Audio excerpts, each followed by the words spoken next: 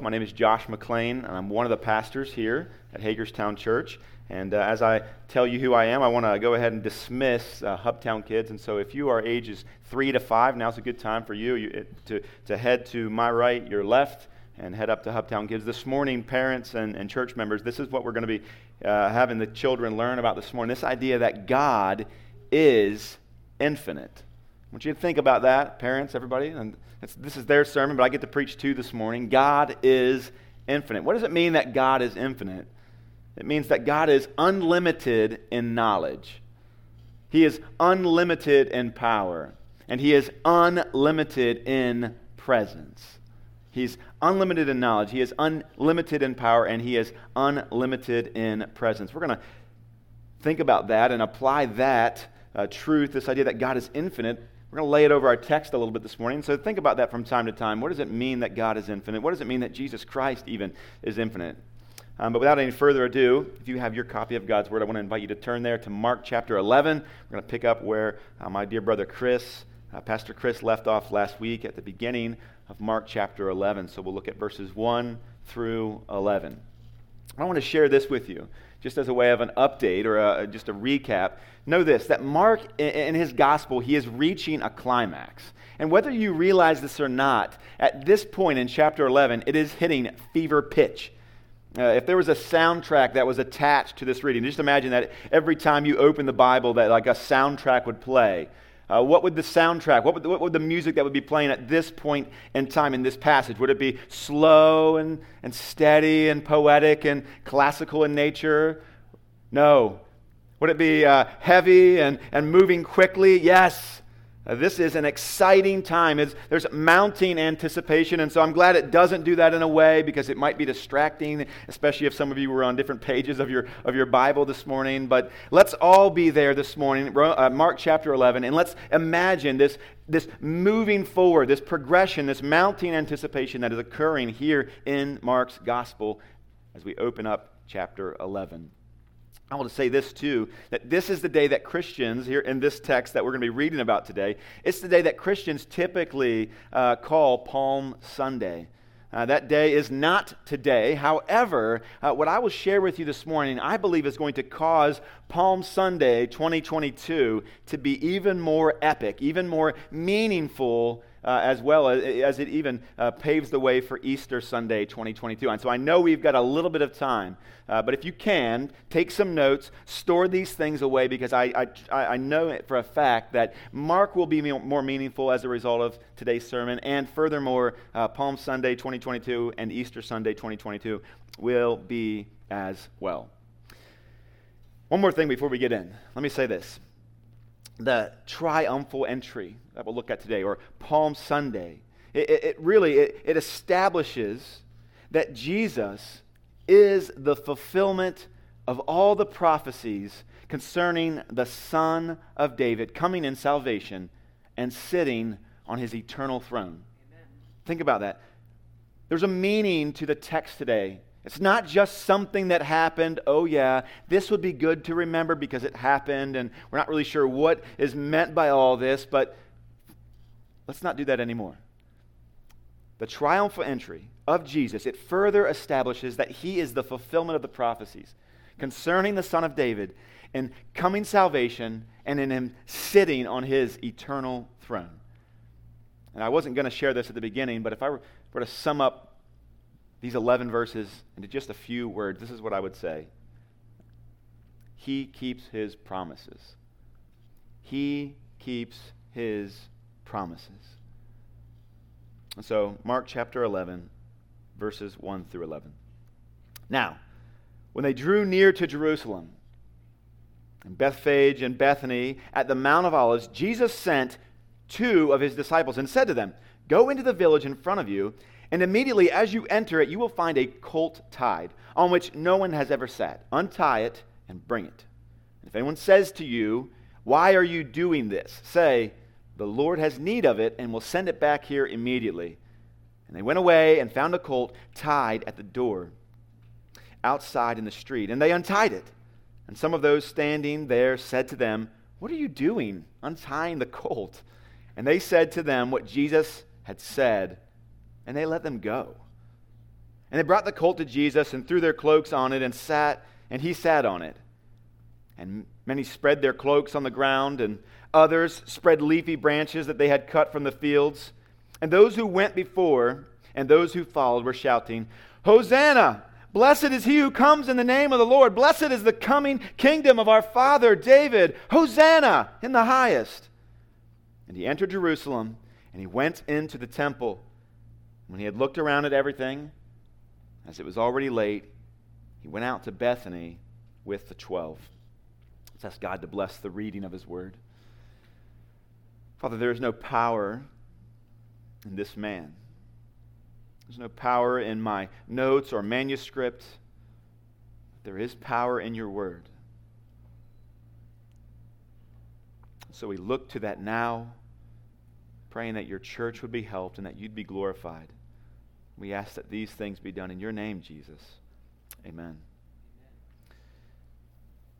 I don't know if you know this, but there are some odd marriage ceremonies in this world. There are some very odd ceremonies in this world. Many of you may realize this, but today we celebrate Independence Day. We celebrate the United States of America in some ways, but not so much here, because this room, not just in theory, but even in practice, in reality, is comprised of many nations. And some of those nations this morning I might even be speaking about. Did you know in China, some husbands will shoot several arrows at their bride? They'll take the tips off, right? They take the arrowheads off, but they'll shoot at their bride several times, and then they'll put the bow down and they'll walk up and gather those arrows and they'll break them. And there's some meaning to that, and it's lost on me, and I don't know that Sarah would have married me had I attempted to do something like that. There's not a whole lot of Chinese in my DNA, but that would have been a cool story either way. From what I understand, some Germanic cultures will actually recite their vows while standing in their own graves. It's kind of unique. And that's just a few of many. Some of you that have traveled the world, or maybe you were even raised in other parts of this world, maybe you could even add to that list, and it would be exciting for us this morning. But if you're like me, though, there's so little of this passage that we've read just now that actually translates into my understanding, into this modern culture. From a strict 21st century perspective, I would say we don't even really know, like, what's normal procedure for this type of thing? Is that like everybody gets treated that way? Like everybody gets to ride on a colt? Like that's how you enter into Jerusalem if you haven't been there in some time?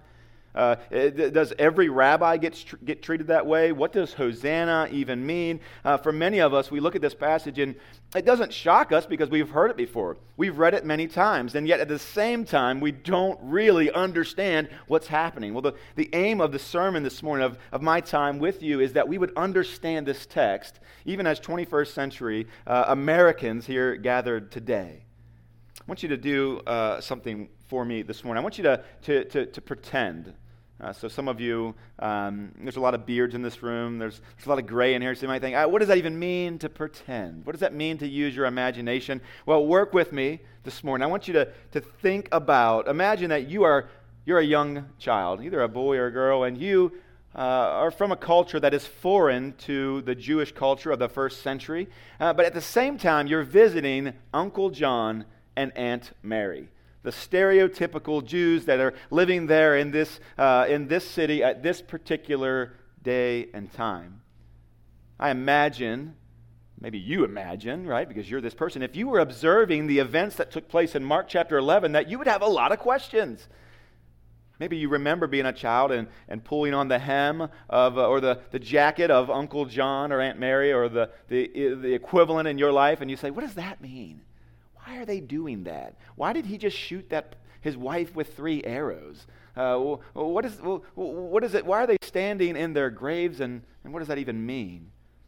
Maybe if you're looking through this passage and you're pretending to be a child, maybe you'd ask some questions like this. What's with the colt? What's with the colt? What's with this donkey? What's with the cloaks?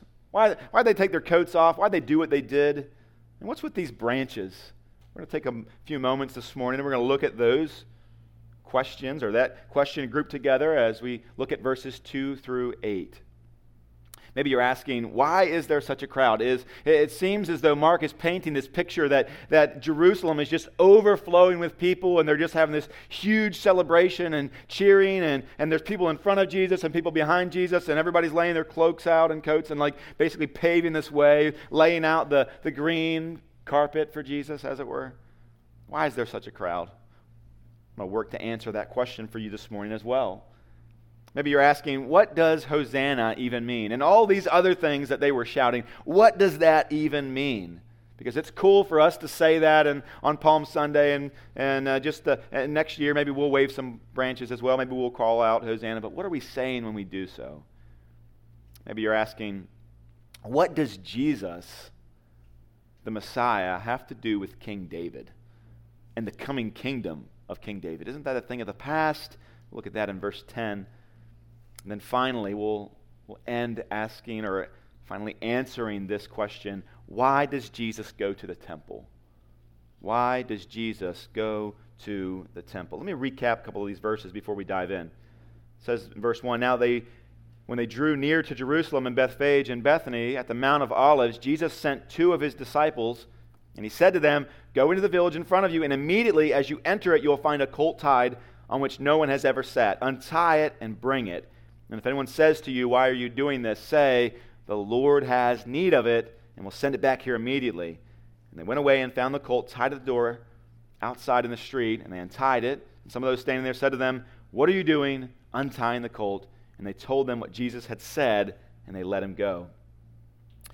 Really what's happening here is Jesus in his providence and his wisdom and his infinite knowledge is sending his disciples out, and he's saying, hey, tell these guys that have this colt, tell them that the master, that the Lord has need of it. But he's not really saying master here. I believe he's not just saying, hey, the rabbi, the teacher, our Lord. I think he's actually saying the sovereign one, the King of the Jews, requires that colt. And they go and they do just as Jesus says, and they come back with the colt. Do you remember what it means that God is infinite? Imagine if God wasn't infinite. Imagine if Jesus was not God. Imagine if Jesus was just like, hey, there's probably going to be a colt. Probably. Right? So the disciples come back like 2 hours later, just like your oldest kids, and they're like, Jesus, you told us to find this thing, but we looked everywhere and couldn't find it. We don't even think it's there, right? Well, that's not what happened. That could have happened, but it's not what happened. Furthermore, they could have found the colt that Jesus knew about. They could have grabbed that colt, and they could have gotten shot with 3 arrows on them as they exited the city, right? But that's not what happened either. Jesus, in his providence and in his power, knew that this action would be received. He saw where the colt was. He knew how it would be received if his disciples took it, and he commanded that colt even be used for his purposes. And I think that Mark is demonstrating, even subtly, it's often accused that Mark doesn't believe that Jesus is the Messiah, or that not that he's the Messiah, that he's not God in the flesh. That's foolish. It's not true. Even here, Mark is demonstrating that for us. Jesus is God, right? And they go and they get this colt and they bring it to Jesus. Verse 7 says, they brought the colt to Jesus and they threw their cloaks over it, and Jesus sat on it. They throw their cloaks out on the road as well. They put their leafy branches on the road that they got from the field.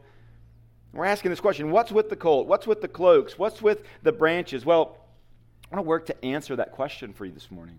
You see, in ancient Israel, one of the privileges of the king was to be able to commandeer any beast of burden that he desired to take.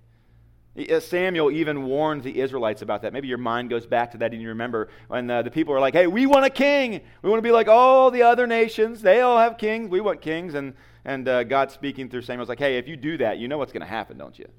That king is going to take all your stuff. He's going to have the privilege and the right to do so. And so that's kind of what's happening. That's typical of form and function for kings of this day. And so Jesus, as king, he exercises the right. But there's something else that is significant here. It's this idea that the colt had never been ridden on. It had never been ridden on. Donkeys and horses alike, they have to be broken before they can become useful. They can't be ridden unless they've been broken. And yet, at the same time, there's this principle, even in Jewish culture, that no one's really allowed to ride or ever sit on the steed or the donkey that belonged to the king. So it's fitting. This donkey, this colt, had never been ridden before. It belongs to King Jesus. And so they say, hey, Jesus says, bring that colt. The Lord has need of it. That's why the Lord Jesus specifically asked for this colt, having never been ridden on. It had been prepared. It was there for him. So that's why he's riding a colt. That's why he's riding this donkey. And by the way, you might be thinking, isn't that like if you had the option between like camel and like stallion and donkey, why in the world, like in our culture, we'd like, wouldn't it be cooler to ride a really pretty horse, like one that could do like a trick pony or like I don't know what I'm talking about. But isn't there like a better form of transportation? Well, not in this time. It's very common.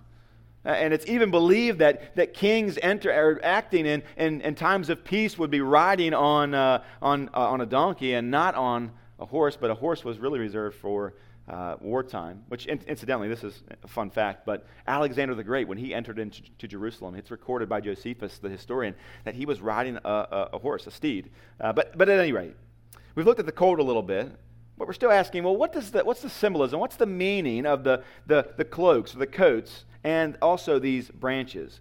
Well, that's also a part of this ancient Jewish practice for welcoming a king or for recognizing a king. You see, in 2 Kings, we read about the death of Ahab. Ahab was one of the most wicked kings that ever ruled in Israel. But in 2 Kings, he dies, and one of his evil sons, actually all of them, but one of his evil sons particularly is killed. And the man who killed him was promised that if he did so, if he delivered the people of God from this wicked son of this wicked king, that he would be anointed king. And that takes place. Not only does he kill this evil son of Ahab, but furthermore, he is anointed king. And in chapter number 9, verse 13, when the people find out that Jehu has been crowned king, that he's killed this wicked prince, the word of God says this, then in haste, every man of them took his garment and put it under him on the bare steps, and they blew the trumpet and proclaimed, Jehu is king. And so every Jewish person, Uncle John particularly, would know the meaning of these cloaks being laid out. That Jesus riding into Jerusalem on a colt,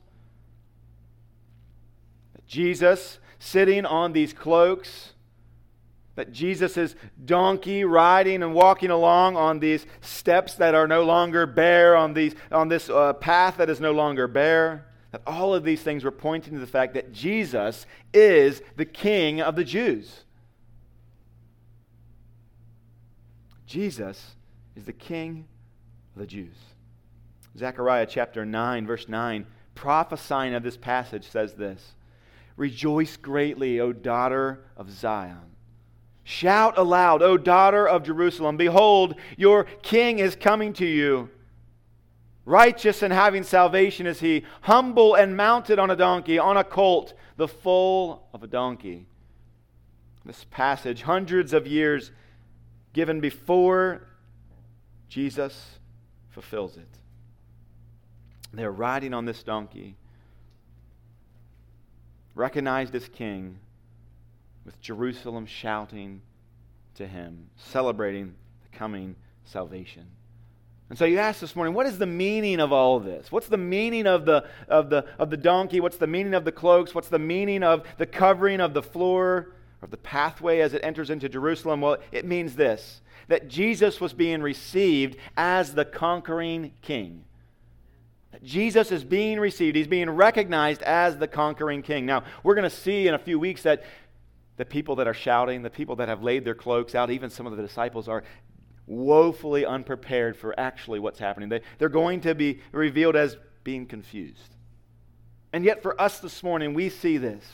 Mark is highlighting for us as he records this, under the inspiration of the Holy Spirit, that this Jesus is the King of the Jews, and that he is here bringing salvation as a conquering king. Verse number 9 in our passage says, "And those who went before and those who followed were shouting, 'Hosanna! Blessed is he who comes in the name of the Lord.'" This verse here, it paints quite a picture. It's no small stir in the city of Jerusalem. There's a great throng before Jesus. There's a great throng after him as they are ushering him into Jerusalem. And so maybe you're asking the question, why is there such a crowd? Does this happen every day in Jerusalem? Most of the time when we read in the New Testament, when we read about Jerusalem, it's one of the special feasts. It's one of the holidays. And so we get this idea that there's always a crowd. But this is the time of Passover. Particularly in the time of Passover, it's one of the more significant, if there can be a hierarchy of the feasts that the Jews would celebrate. Every Jew that is able, whether they live close by or even far away, that they are required to return to Jerusalem at this particular time and to partake in the feasts. So Josephus, again, I referenced him a moment ago, a Jewish historian, he gives us this idea that there would be roughly around 1 million pilgrims in the city that week, extra. So you've already got this humongous city sprawling out with towns and cities close by all around it. But in addition to the packed city, you've got an extra 1 million pilgrims, roughly. And so if you're coming to Jerusalem from anywhere in the north, say like Capernaum or even Nazareth there, you'd have to come down through Jericho, up through Bethphage, up through Bethany, and come through this road that Jesus is walking on, that Jesus is riding on this colt on. And so picture the throngs of people. Picture the million people just flooding in and flowing into the city all about this same time. This is the day that they need to be there. This is the day kind of when it all begins. I want to paint a little bit more of a picture as to what would be taking place. Not just Jesus riding on this donkey, not just these people shouting, but also singing the Psalms of Ascent. Singing the Psalms of Ascent.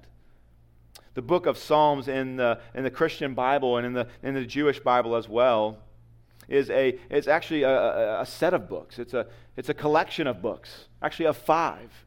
And one part of the Psalms, Psalms 120 to Psalms 134, are referred to as the Psalms of Ascent. And these are like the hymns, if you will. These are the carols that the Jews would sing as they would come back to Jerusalem during one of these feasts.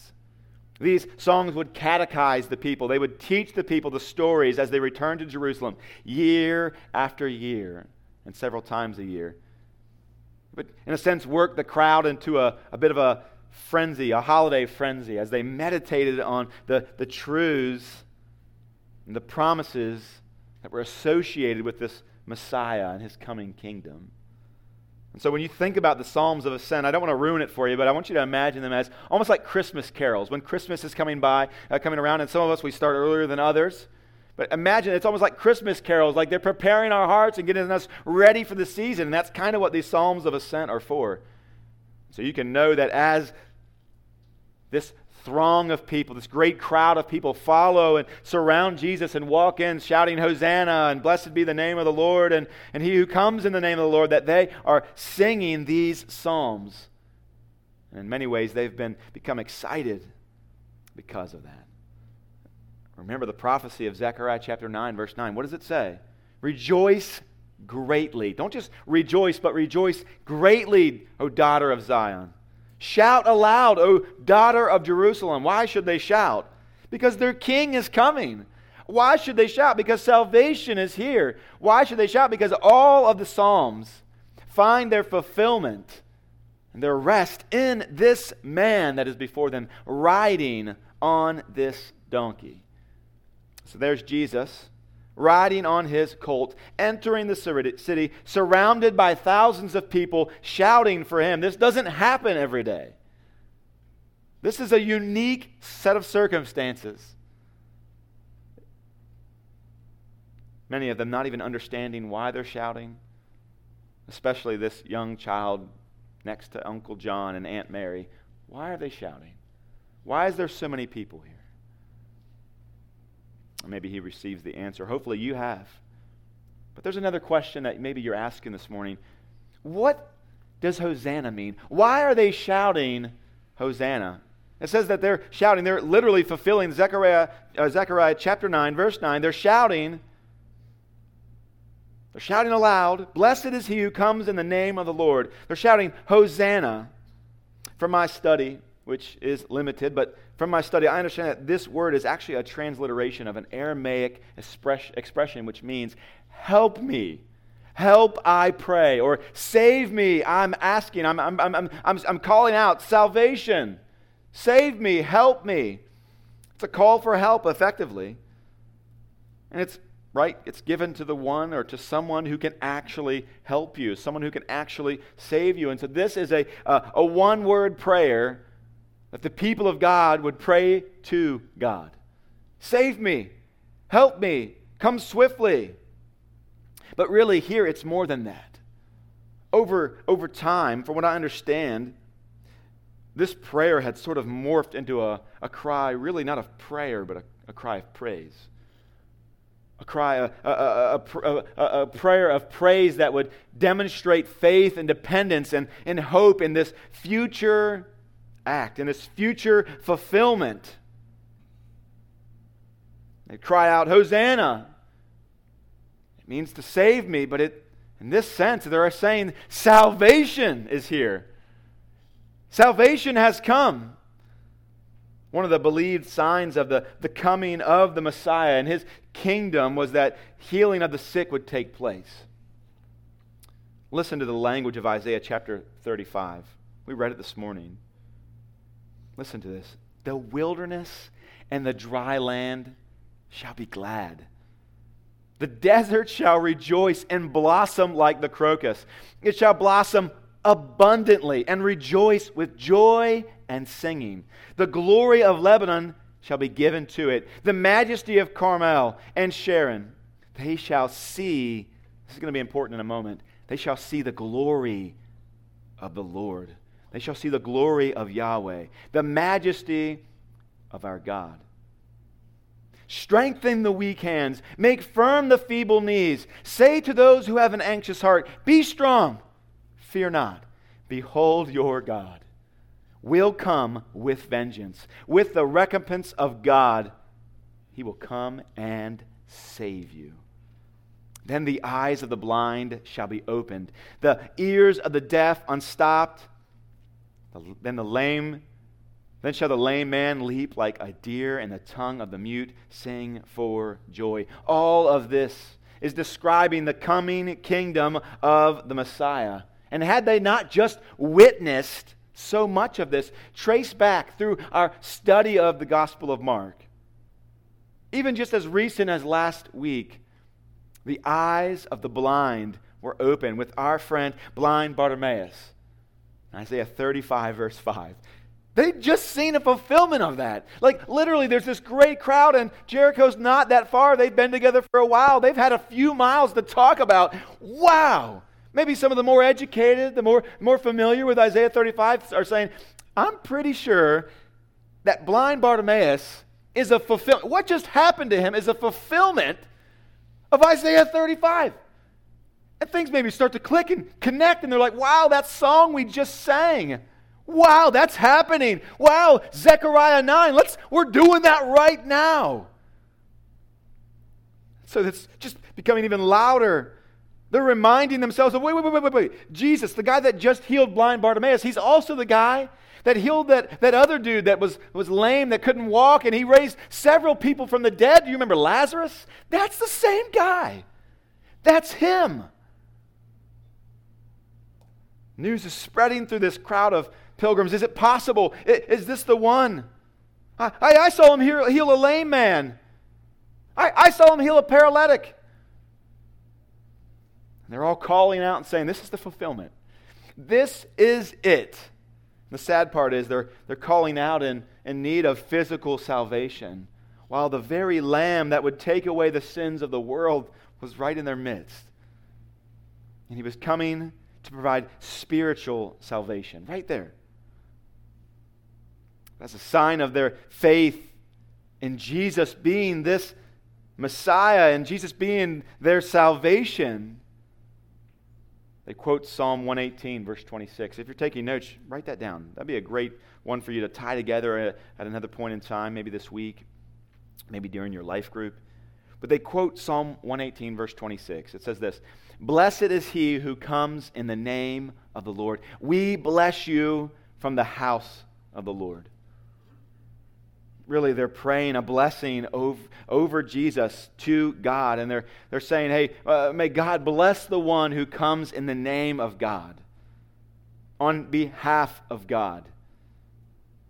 And they think that Jesus will need the blessing because really, in their view, he has come to not rescue them and provide salvation in a spiritual way, but in their minds, he's come to provide rescue in a physical way. So he'll need all the blessing and prayers he can get if he's going to take on Rome, right? As we talked about a few weeks ago, that has worked out poorly in the past, right? For the Jews as they tried to receive freedom, rather, from those who oppressed them. I'm speaking of the Maccabean revolution. And so it's gone poorly in the past, and they're praying this blessing found in Psalm 118, verse 26. They're praying that over Jesus. Blessed is he who comes in the name of the Lord, who comes blessed is the coming kingdom, rather, of our father David. Hosanna in the highest. So you say, well, what does Hosanna mean? Uncle John, Aunt Mary, why are they calling out Hosanna? Because they believe that Jesus is there to save them. They believe that Jesus is there to save them. But you've got another question, don't you? If you're like me, you're saying, well, what? I get all that. I understand a little bit more about the cult. I understand a little bit more about the cloaks. And I understand that why there's a crowd there at this point in time. That's kind of fleshed out and painted a little more clear for me this morning. I understand now what Hosanna means. And I'm still a little confused as to the fact that they're confused. But yeah, it's coming more clear. But I still want to know this. What does Jesus have to do with King David? And this is such a good point. Even this sermon, I hope for you, is reaching a climax and becoming even more fever pitch, if you will. I alluded earlier to the first king of Israel, which was Saul. He didn't last very long as the king before he was displaced. Really, toward the end of his career as king, Saul's career as king, another one was anointed in his place. That was David. David, in contrast to Saul, was a good king. Matter of fact, that's an understatement. He was a great king. And to that great king, the Bible says he was right after God's own heart. To that king, God promised a promise that really flew in the face of all other kingdoms. It flew in the face of the previous kingdom, the previous dynasty associated with Saul. This is the promise that David's son would always reign. One of David's sons would always reign. And God makes that very clear in 2 Samuel chapter 7, which is what we see it's recorded as the Davidic covenant. This is what God promises. 2 Samuel chapter 7, verses 12 to 14. When your days are fulfilled, and you lie down with your fathers, David, I will raise up your offspring after you, who shall come from your body. And I will establish his kingdom, and he shall build a house for my name. And I will establish the throne of his kingdom forever. I will be to him a father, and he shall be to me a son. One of the interesting things about this passage and about this particular covenant is that the throne of David's son will be established forever. And you might think, well, that's a neat thing to say. It's very poetic. Sounds great, but that just doesn't happen. We saw it. It's clearly evident with Saul. Saul, the first king of Israel, dies in a field alongside of his heir, alongside of his son. Eventually, Saul's whole family is wiped out, save one man. David honors him later. But at the same time, that man, Mephibosheth, never sits on the throne. And these two stand in contrast one with the other. Well, you can even branch out of the history of the Jews and realize that doesn't happen. Kingdoms rise, kingdoms fall. Dynasties come and dynasties go. But God is promising to David that that will not happen to him. He's not just saying, hey, it's going to be a long time that your seed, that your son will reign on the throne. He's saying forever. And it's more than just a physical kingdom that God is speaking about here when he references this to David. But I want you to hold that in mind for now. Just see this, that Jesus is actually the son of David. Jesus is a descendant of David. And that may be so obvious to many of us, but it's vitally important. And the New Testament wants us to see that. As a matter of fact, in Matthew chapter 1, verse 1, it starts this way. The book of the genealogy of Jesus Christ, the son of David, the son of Abraham. And it goes on to actually demonstrate for us, to record there for us, how Jesus actually is the son of David. But what's interesting here is that Matthew chapter 1, verse 1 says he's not only the son of David, but he's also the son of Abraham. And that's important because the promise that God gave to King David also applies to Jesus. And the promise that God gave to Abraham is also fulfilled and applies to Jesus as well. Genesis chapter 12, verses 1 through 3. This is what the Word of God says. Now the Lord said to Abraham, "Go from your country and your kindred and your father's house to the land that I will show you, and I will make of you a great nation, and I will bless you and make your name great, so that you will be a blessing. I will bless those who bless you, and him who dishonors you I will curse. And in you," listen, "and in you, Abram, all the families of the earth shall be blessed." Are you following this? Jesus is the son of David, which means he will reign in his kingdom forever. When he comes to the throne, he'll reign forever. But he's also the son of Abraham, the son that was prophesied that would bless all the families of the earth. What greater blessings have the descendants of Abraham given to all the families than Christ, the Messiah? It's fulfilled here. And that's no small feat, or that's no small promise. It echoes down from the promise there in the garden, that there at the entry point of sin entering into the world through Adam. All the pain that we experience in this life, it's caused by sin. And God promised all the way back in Genesis chapter 3 that he would stamp out our enemy, and that he would stamp out the sin that destroys us, the sin that we give into. Do you see how these all three line up for us? Jesus, the son of Adam, will crush the head of Satan. Jesus, the son of Abraham, would be a blessing to all the families of the earth. Jesus, the son of David, would bring salvation as he ascends his throne, and he would reign forever. He would come to save. And so you say, Uncle John, Aunt Mary, why? What does this man have to do with King David? Well, he's come to save. He's come as the king. He'll rule forever.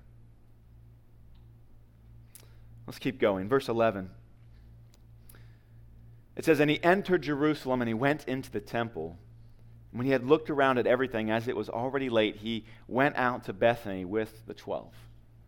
And so maybe you're asking here, hey, it kind of seems like, there was this like mounting, building to something, and then like at the end of your passage this morning, Pastor Josh, like Jesus just walks in, like super exciting, everybody's shouting, and then it's like Jesus walks into the temple, it's quiet, and then he just goes home. It's kind of anticlimactic. Maybe you're thinking that this morning, and maybe you're even asking, why does Jesus not go to the market where the people might have been? Why does he not go to the Antonia fortress where all the Roman soldiers were gathered? Why doesn't he start there? Why doesn't he go to the house of Pilate? Why doesn't he go to the actual historic throne of David, to the house of David there on the south side of the city? And why does it just fall off here? Why do we get to the end and Jesus just walks into a quiet temple with nobody in there, looks around, and goes home? It's interesting. Mark is subtle, and yet he's clear as he weaves together a tapestry of history and prophecy and even poetry. And he does this in a divine manner. And this isn't an add-on. Jesus doesn't just walk in, oh yeah, and he walked into the temple at the very end. This is actually the focus of this passage. And so if you're struggling to stay with me, double down. We're getting somewhere. Jesus the Lord has suddenly come into his temple. That's the point of all this. That's what all this is building to up into this point. Malachi chapter 3 says this. You'll remember this from the very first time that we looked at John. From the very beginning, Malachi chapter 3, behold, I send my messenger, and he will prepare the way before me. And the Lord, Yahweh, whom you seek, suddenly will come into his temple, and the messenger of the covenant in whom you delight, behold, he is coming, says the Lord of hosts. Malachi chapter 3 tells us that there will be a forerunner. There'll be a messenger coming before the Lord. We remember that? That's John the Baptist. Back when we began our study in Mark's gospel, he came first. He was preparing the way of the Lord. And now the Lord suddenly has come into his temple. And so when we read that with our 21st century eyes, we're like, oh, he just looked around and then went home. But when a Jew in the first century reads this, they say, the Lord has suddenly come into his temple. Mark is wanting us to see that Jesus is the final and ultimate fulfillment of these prophecies. But you still may ask, but I want to understand, why does Jesus come into the temple? I want to give you 3 reasons this morning as we get ready to close. The first is this. He comes for divine inspection. He comes for divine inspection. This isn't any undercover boss situation. Jesus, the Lord of hosts, is coming suddenly into his temple, and he's making a spot check. We'll learn more about that next week. He's coming for a divine inspection. Furthermore, he's coming for a final sacrifice. And then lastly, he's coming because it's all about returned glory. I'll spend a few moments on each one of these. We'll move quickly. 3 reasons why Jesus comes into the temple here in verse 11. Number 1, divine inspection. He is the Lord of the temple. Suddenly, as Malachi 3 says, he's coming into his temple. Jesus is inspecting its premises, and he is working to determine whether the purpose God intended that temple to be was actually being fulfilled by the priests and by the people. He provides a little bit of a survey there on the grounds. Some way of figurative action here, because the next day he's going to come back, and what is he going to do? He's going to cleanse the temple. A little bit of a heads up. Jesus said, my house is supposed to be a house of what? Of prayer.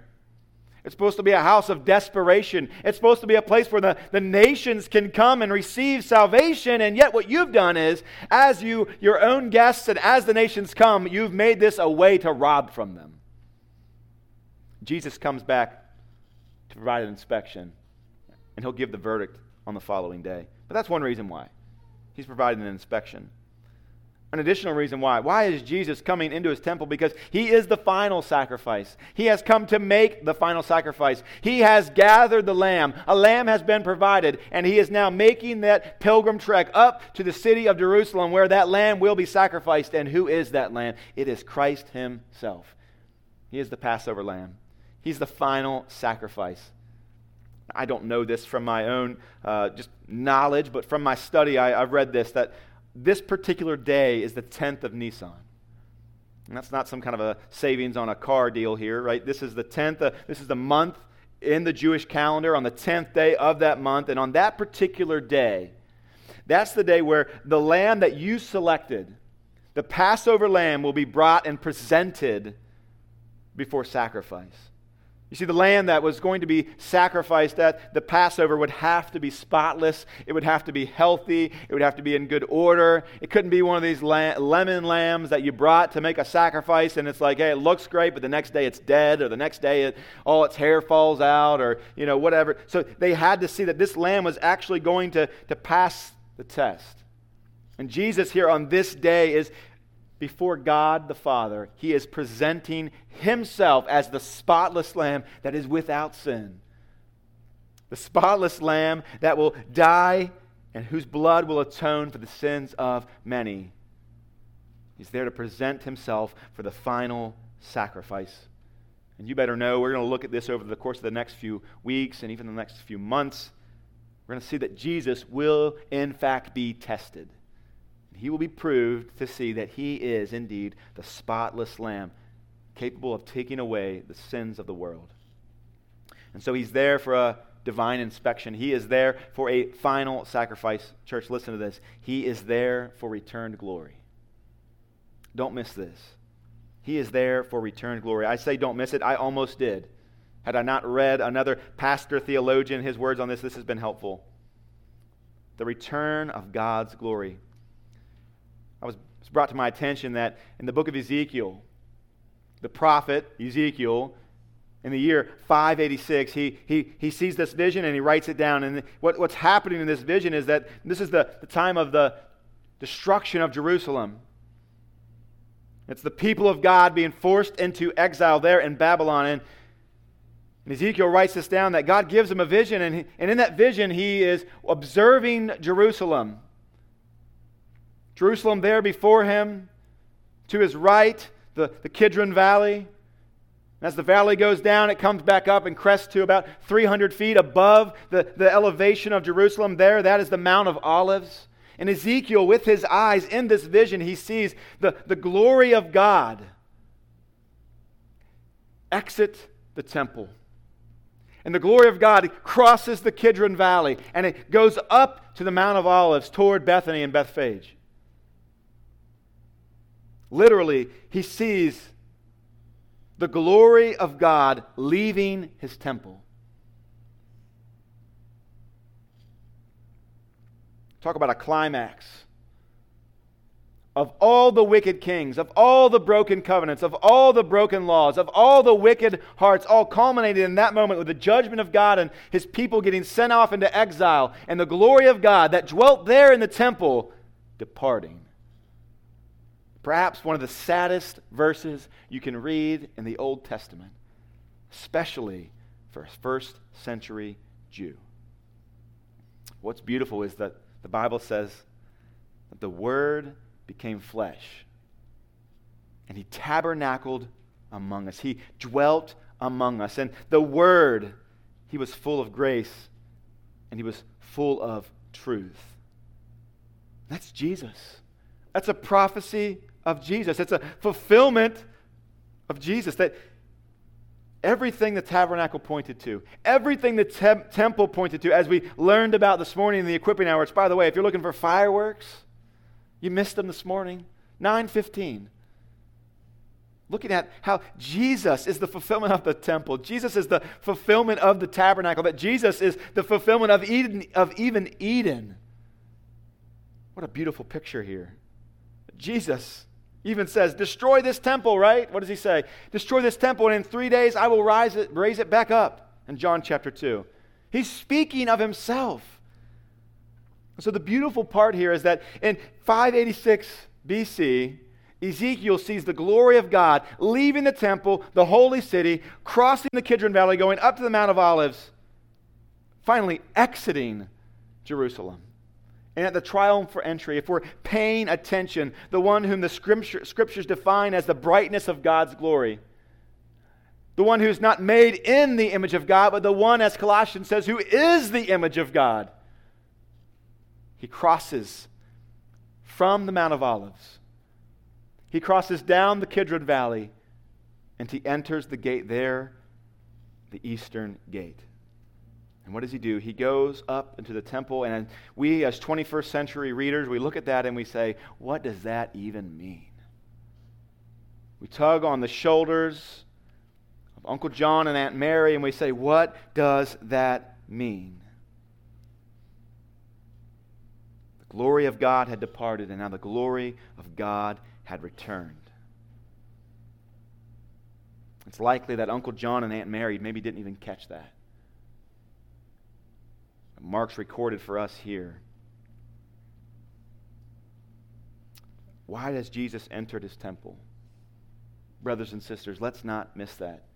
He, Jesus, the great I Am, veiled in flesh, was returning to the temple in all of his glory. Do you see that? Jesus has come as a descendant of David. He's come to fulfill God's promises in the Old Testament of a future king who would establish the kingdom of God on earth. So Uncle John and Aunt Mary, you look up and you ask them, you say, what does this mean? And perhaps with tears in his eyes, Uncle John looks down at you and he says, he keeps his promises. He keeps his promises. I'm going to invite you to bow your heads and close your eyes. I'm going to invite you just into a time of reflection. There's been very little, if any, application that I've drawn out of this text this morning.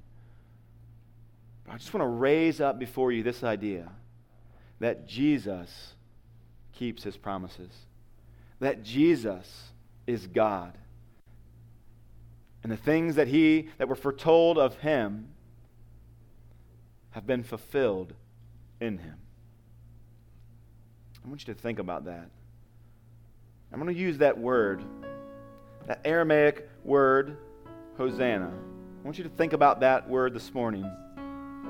See, each and every one of us are in need of salvation. Each and every one of us. Some of us realize it, some of us don't. Some of us have forgotten it and need to be remembered. If you can agree with me on that point, that we all need salvation, we all need a Savior, we all need a King, I want you to answer this question. Which way are you using that title, that term, Hosanna? Are you this morning using that as a prayer? God, save me. Somebody save me. Somebody help me. Or instead, are you using that as a praise God, I have been saved? This morning, are you saying salvation? Or are you saying salvation? Are you crying out as one in need, or are you crying out as one rejoicing? Hagerstown Church, my prayer for you this morning is that if you are in that first group, and you're saying, I need salvation. This morning the Lord has revealed to me my own sin. I've sensed through my own life just the helplessness that I have. And I've seen the glory of Christ as he comes into his own temple this morning. If that's you this morning, I would invite you to cry out with that need in your heart, that you need salvation. And so cry out this morning, Hosanna. Church, maybe you're here this morning and you'd say, no, I've been saved. I've received salvation. So my invitation for you this morning, my really only point of application is that we as a church would rise up and that we would declare and testify of the salvation that we have received, and that we would rejoice because our King, our Savior, King David, reigning on his throne will be there forever. And he keeps his promises. And that we would leave this place celebrating that truth, that because he's kept these other promises, he'll keep the other ones. Because the promise to come and to save, as he did, because that came true, we also can believe that he will come and deliver us from our present sins and temptation. Sin that so easily besets us. Because Christ has come, we can believe, we can have hope that he kept that promise, he'll keep the promise to redeem us. Maybe you say, where is his coming? He came the first time. Where is the second? Maybe you're here this morning and you're saying, I'm losing hope.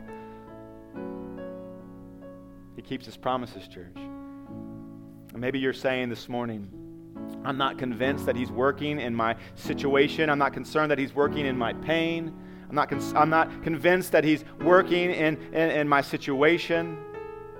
Maybe as you see the promises that Uncle John, our friend Mark have reminded us this morning that you'd say, no, no, no. He does keep his promises, and sometimes he tarries. But his time is not our time. His ways are not our ways. Would you believe, would you celebrate this morning? Hosanna.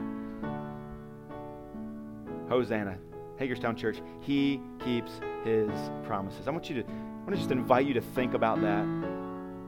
Take the next few moments to either call out to God for salvation or celebrate that he has given it to you.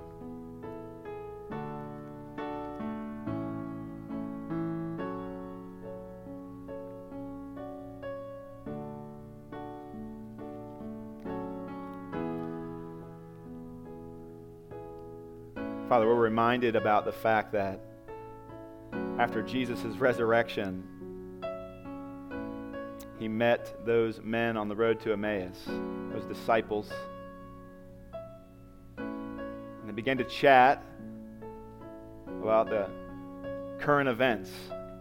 And when they realized that the man that they were walking with was the resurrected Jesus, the incarnate Christ, that he opened up the Scriptures and that he demonstrated how that all of Scripture points to Christ and that he is the fulfillment. And so we've looked at the glory of the promise in Genesis 3, in Genesis 12, in 2 Samuel 7. Father, we've celebrated as we've seen that fulfillment in your Son, Jesus Christ, the Lord of hosts, the eternal Son of David. Father, we make much of you this morning. We celebrate that gift that you have given to us. Pray that you would call those to themselves, to yourself, and that those who are calling out in need of salvation, that you would hear. And we know that you will. We ask that these things be done in the name of Jesus. Amen.